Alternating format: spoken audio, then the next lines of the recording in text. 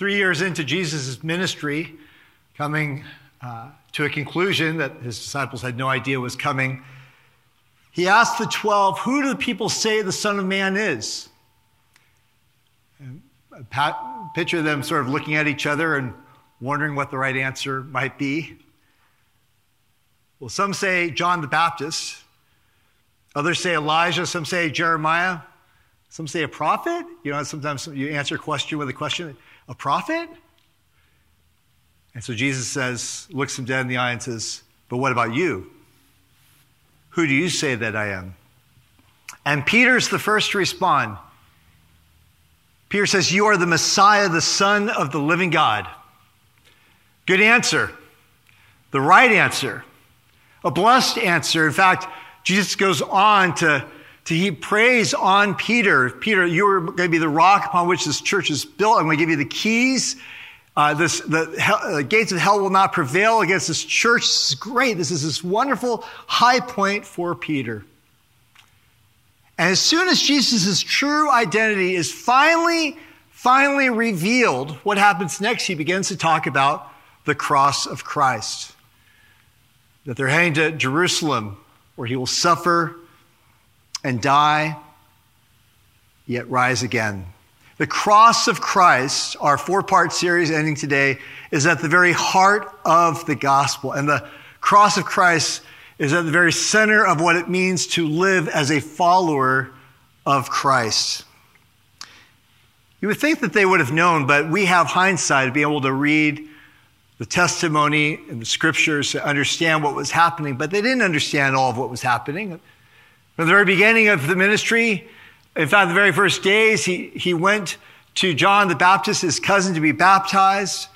And John said, behold, the Lamb of God who takes away the sins of the world. That was how John communicated to everyone who Jesus was. And yet the disciples didn't understand.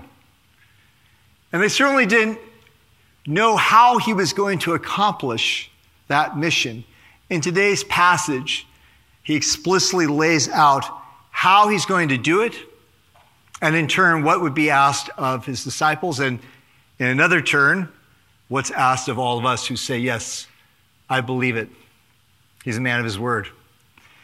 So let me read to you Matthew chapter 16, verses 21 to 28.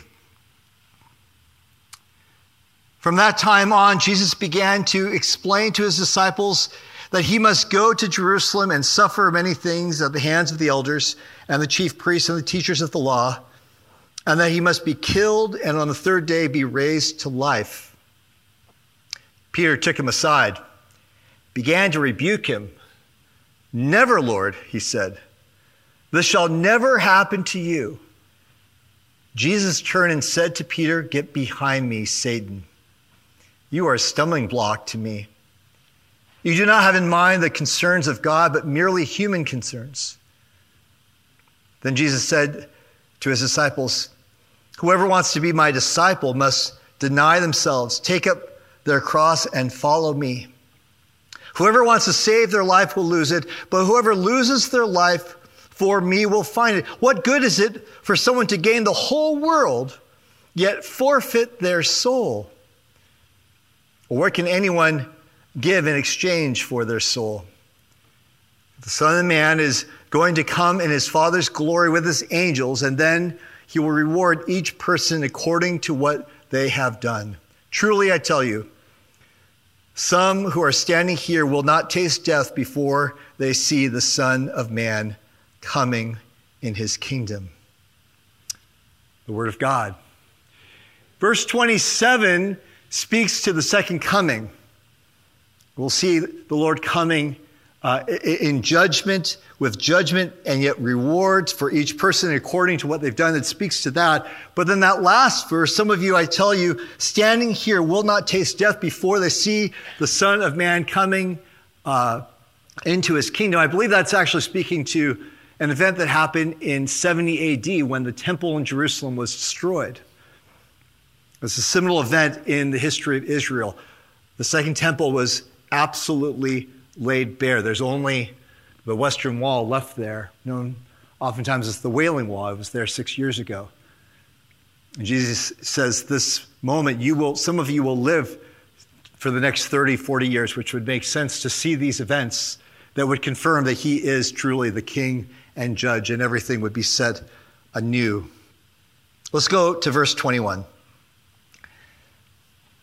Just take for a moment and consider, even after 3 years, even after everything the disciples had seen and heard, all the miracles, the healings, the calming of the storm on the sea, and yet this was utterly shocking to them. Jesus, how can you say that about Jerusalem?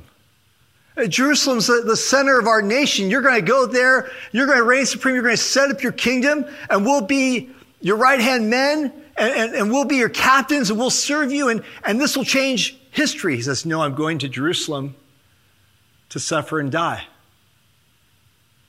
How can it be, Jesus? Jesus, the elders and the chief priests, the teachers, these are the most respected men in Israel. They've studied Torah their whole lives.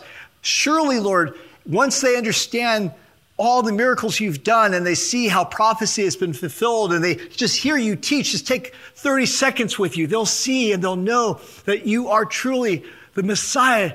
Jesus, don't you see that you just need to come and take time? Don't get upset. Just come and they'll bask in your glory. No. They'll turn me over to the Romans. I'll be mocked and beaten and then nailed to a cross. Now, I ask you to imagine this for two reasons, at least two. One, we weren't there. None of us living were there, although this is based on eyewitness testimony. And two, as we've seen with the disciples again and again, they're not quick to speak up, right? They're thinking these things. Oh, but they're thinking those things, but they're keeping it inside. Except for one of them. Who's the loudmouth? Peter. He had just gotten that gold star, right? He had just been told, you're my A number one. You're going to be my rock. So Peter thinks, boys, I'll take it from here. I'll straighten the teacher out. I know better than Jesus. Does anyone ever say that? We do more ways than one. I can fix this. Peter's a fixer. Look at verse 22. He's going to be so polite about it. He takes him aside. Let's go over here, King of the universe. And he began to rebuke him. Never, Lord, he said, this shall never happen to you. What is he speaking out of? What we would think when we see this? Love, care, concern? How does Jesus react? What does he respond? Verse 22, Jesus turned to Peter and said, get behind me, Satan. You are a stumbling block to me. You do not have in mind the concerns of God, but merely human concerns. That sounds awfully harsh, doesn't it? He's certainly risking that friendship, speaking that kind of truth, isn't he? But you see, if Christ doesn't go to the cross, then you and I, and the whole world, remain under judgment, sin, and wrath. Sometimes you need to raise your voice. Sometimes you need to say something that might come across a little harsh to make your point. It says, Peter, you are not about the concerns of my Father. You're about your own concerns, humanly concerns. Well, why that label, Satan, Satan, accuser? Where'd that come from? Where has Jesus been tempted before in the Gospel of Matthew? Right after he was baptized by John the Baptist, it says that Jesus went out into the wilderness for 40 days, and there he was tempted by Satan. And what was the heart of that temptation? What was the high point of that temptation? He whispered into Jesus' ear, you can have all of this. This will be your kingdom along with me. And you can have it all without a cross. The same message whispered in his ears at the beginning of his ministry. Now his closest right-hand man is whispering the same thing.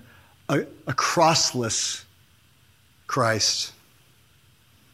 No, he did it. He had to do it for love. This is why he came. This is why He lived the way he lived, and he died the way he died. God in flesh, placing himself under God's own sentence. Friends, if you get nothing else from this message, the final one in this series on the cross of Christ, and it could be anything summed up from our first 13-week series, the beginning of the year, knowing God, I want you to understand the Trinity. I can't stress this enough. That the cross is not father against son. And maybe you've read books or you've seen blog posts or you have people that can really quite articulate this idea of cosmic child abuse. No, not at all. That's a lie. The cross was the undertaking of the triune God, the Father, the Son, and the Holy Spirit. That's why we spent so many weeks looking at the very character and nature of God. And here we're focused on the love and the sovereign grace of God. Because to understand Christianity, what it means to be a Christian, you must understand the cross of Christ. Why did Jesus die on a cross? Why did he have to die in such a horrific manner? I mean, couldn't he go some other way, jump off a cliff, or why this way? This terrible instrument of execution. And so scholars and believers have gone through the scriptures to make sense of this, and there are so many ways that the Bible speaks to the idea of the cross of Christ. The term there would be atonement, that our sins were atoned for, that there was something that happened, a great exchange. There's so many different illustrations and ideas. I try to pack it all in with Joe's help in mind these past couple of weeks since Good Friday to this morning to try to make sense and highlight at least some of them. And I'll just quickly cover some of them. And maybe some of them will say, oh, I've heard that. Oh, I know a song about that. I've read a story about that. I've heard a sermon about that. I've read a book about that. Some are so beyond our words and comprehension that we need art. We need to sing to put the emotion behind it of Christ's courageous love. And so by way of survey, these are things we need to know. In the Old Testament, the language there in the Hebrew scriptures is about a sacrificial system of animals being sacrificed and blood, of guilt offerings and sin offerings. The whole temple system was pointing to the fulfillment in Christ. That our sin would be paid for, that you could be forgiven. But we know that the human predicament needs more than just forgiveness. When you greatly offend and hurt someone and you say, please forgive me, and they say, I forgive you, is that the end of the story? Is everything fine now? There also needs to be reconciliation. And so the Bible speaks to that desire we have to be made right, that it speaks to the human predicament of alienation. Like, I don't get you and you don't get me. And that's ultimately expressed in how I don't get you, God, what you're doing. Do you get me, God? And so what happens on the cross is also understood not just as forgiving, but also as reconciling so that we could have intimate relationship with God. The Bible has other language that so often, unfortunately, is missing. It talks about righteous anger against sin and sinners. We don't like to hear sermons like that, do we? Psalm 5:4. For you are not a God who delights in wickedness. Evil may not dwell with you. And so we talk about how God hates sin because he is holy. And that sin is completely contradictory to his holy divine nature. And so the Bible speaks to this of sin as not just your action. We often make it very personal, but it's a global action. It speaks to it in a way we would say in modern terms of pollution. We've polluted God's creation. That's why we should have good Christian stewards of the environment. Because when we see that sludge pouring out into clean, beautiful waters in the Sound, when we see the salmon dying off, we're seeing a sense of this world dying and decaying. We could say, yes, this is sin. Paul will talk about the whole creation groaning in anticipation for being made right. See, it's not just about you and me and Jesus it's global. The Bible also speaks to the concept of propitiation. It's the idea that God in his holiness has wrath against sin. And so at the cross of Christ, that penalty was transferred, the penalty or the penal, it was transferred or substituted upon Christ. Christ himself took on the devastating impact of sin. And so we could be here and talk for quite some time, but we've got the children upstairs in Sunday school. Beyond the physical of what happened on the cross, the mental anguish, psychological anguish, spiritual, all of it combined. I wonder, even as Protestants, that we don't have a crucifix. A crucifix is one crucified on the cross, as Catholics do, because they see that sacrifice as so central, but also in the Mass, Christ is almost being re-sacrificed. No, we say he's risen, the tomb is empty, right? Amen and hallelujah. And yet we sterilize it, don't we? When we miss all what Scripture teaches of what he did for us. Still more language of the cross. There's language from the marketplace, the idea of redemption, or ransom, something needed to be paid for. And there was this early weird theological conversations. They sort of got off in the weeds as to, well, who exactly is being paid off? Is God the Father being paid off? Was Satan being paid off? No. They're just getting a little bit confused, a little bit off in the weeds. The point was something that happened on the cross meant an exchange, a priceless gift, the priceless, precious blood of Christ paying for us. Still more, there's the idea of the new Adam. There was the old Adam, royally messed up, and Christ is the new Adam, the perfect man. There's still more, and this is probably the one we would hear most often in a Reformed or evangelical or American church concept of justification, which comes from the courtroom. This verdict of guilt is passed, and yet one steps forward. The Son says, I will pay for your guilt. And I'm sure I've missed some. How many? Got at least a few left.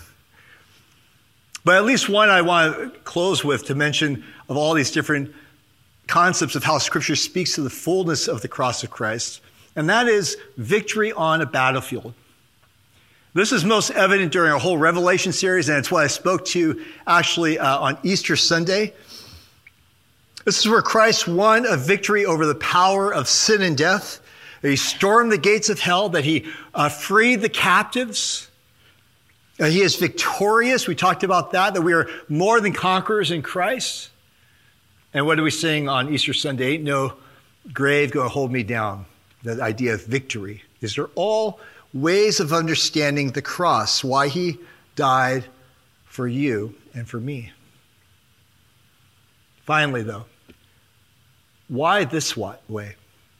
Why did he die a criminal's death? Such a scandalous form of execution.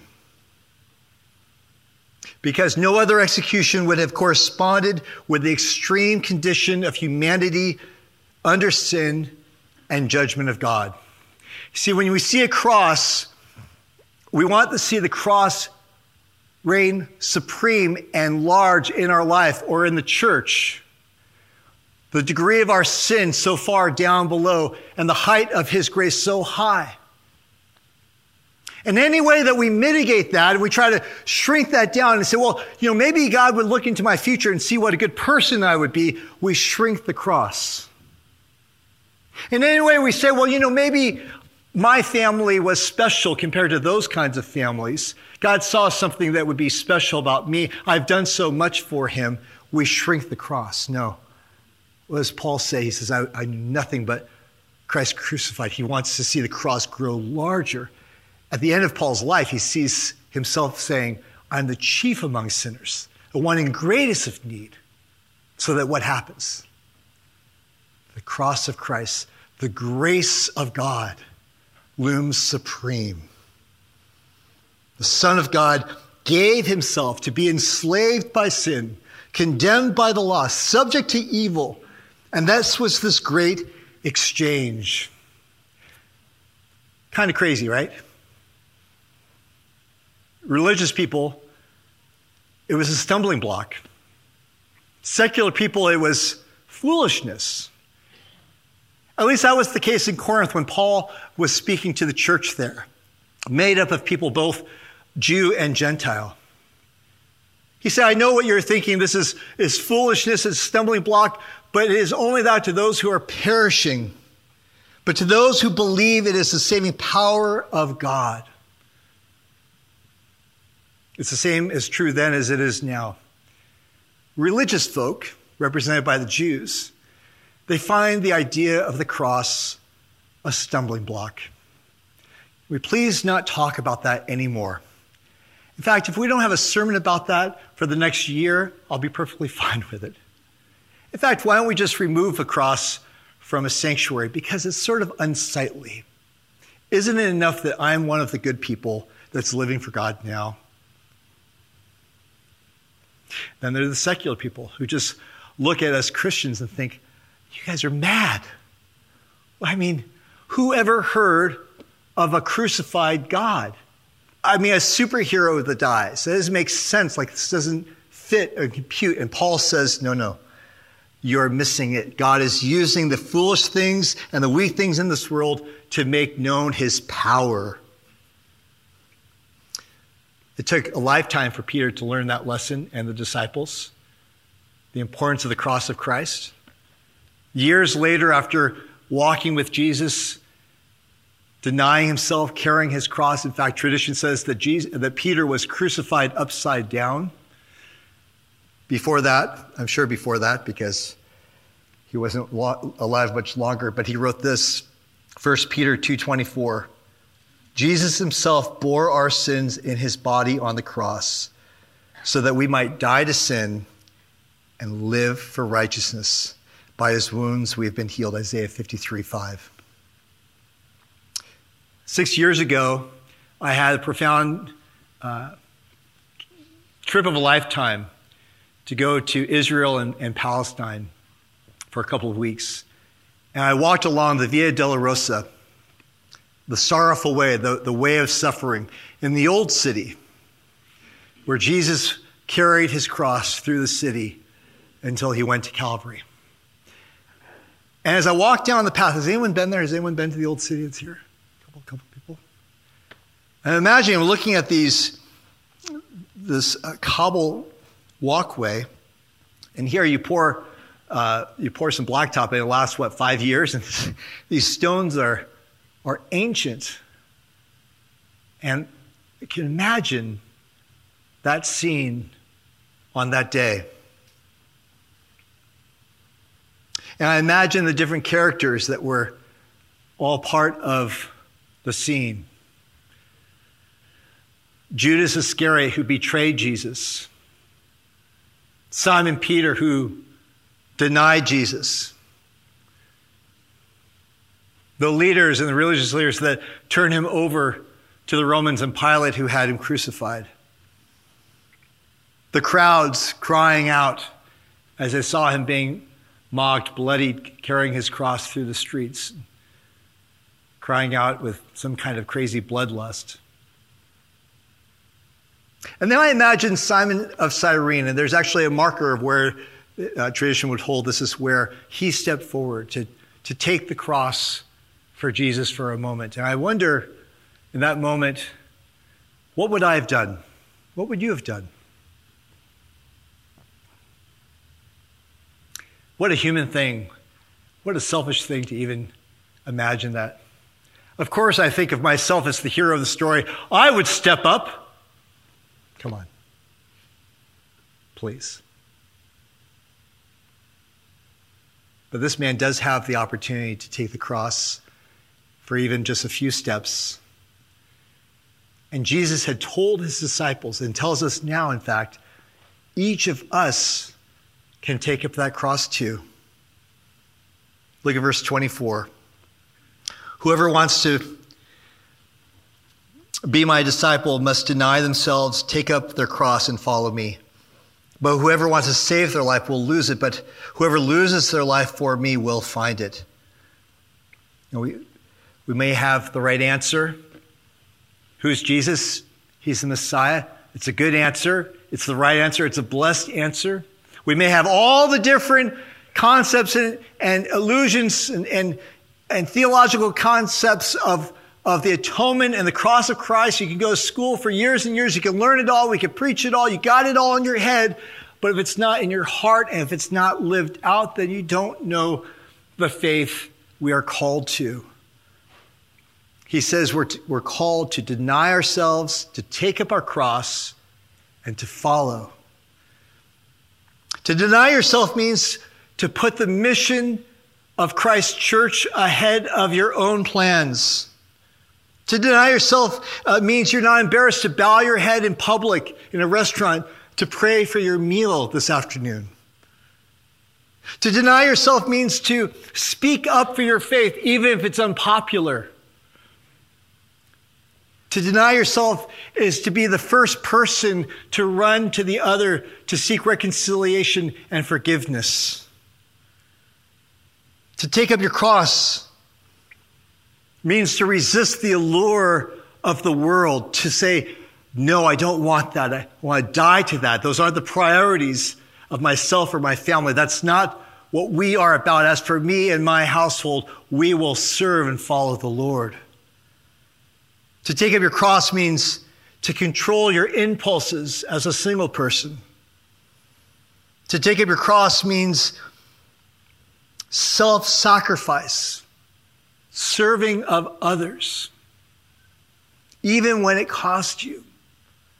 The valuable resources that you have, and we talked about the offering, the valuable, precious resource of our time, giving of our time. And it is taking up our cross daily is to find comfort and trusting God is in control.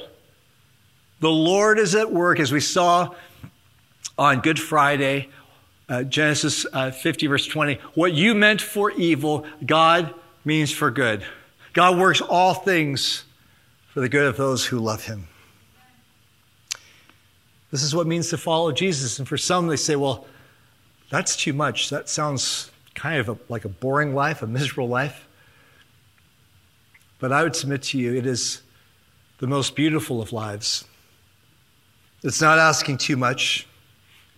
The reality of the cross of Christ is the way of everlasting life. It's the way of the blessed life, the hopeful life. And it's a life that we live together in community in this place. I'd like to invite Rob and the team to come out again, and I'll take a moment to pray for us. Consider those things that you need to deny yourself of. You probably weren't meant to be there in the first place in your life. Lord, what is it that I need to give over to you, leave behind? What cross are you to take up? Not to take his cross again. It's already finished. None of us are a savior, but our own unique circumstance and hardships to see I can carry this cross with his grace and his love. And I think of the old hymn, I will cling to the old rugged cross and exchange it one day for a crown. So Lord God, we pray that we wouldn't only know a lot about our faith, all the ins and outs of theology, and in this case, the doctrine of atonement, and all the different ways, Lord, that Scripture speaks to it, and people of faith have spoken to it for 2 millennia. No, God, more than that, much more than that, Lord God, we want to have simple, heartfelt commitment to you, to follow you in this way. But God, it's hard. Sometimes we get in the way. Sometimes, like Peter, we think we're doing the right thing. We think our motives are right, but you know what's right. So God, speak to our hearts today. We pray that even today, Lord God, there might be something in us that we say, I need to deny myself of this and leave it behind. There might be some way that I need to make a public statement of my faith in my own household, in my neighborhood, at work, at school. There might be some decision, even today, of taking a next step in discipleship. We're all different points in that path, Lord. We know you're walking alongside each and every one of us. God, maybe that next step is to say yes to this campaign of serving with Sunday school just once or twice a summer. Maybe it's going to the next environment and getting some materials. Maybe it's coming to small group. Maybe it's coming here consistently, Lord, and coming on April 30th. Whatever it might be, Lord God, please lead us. I pray this in Christ's name, amen.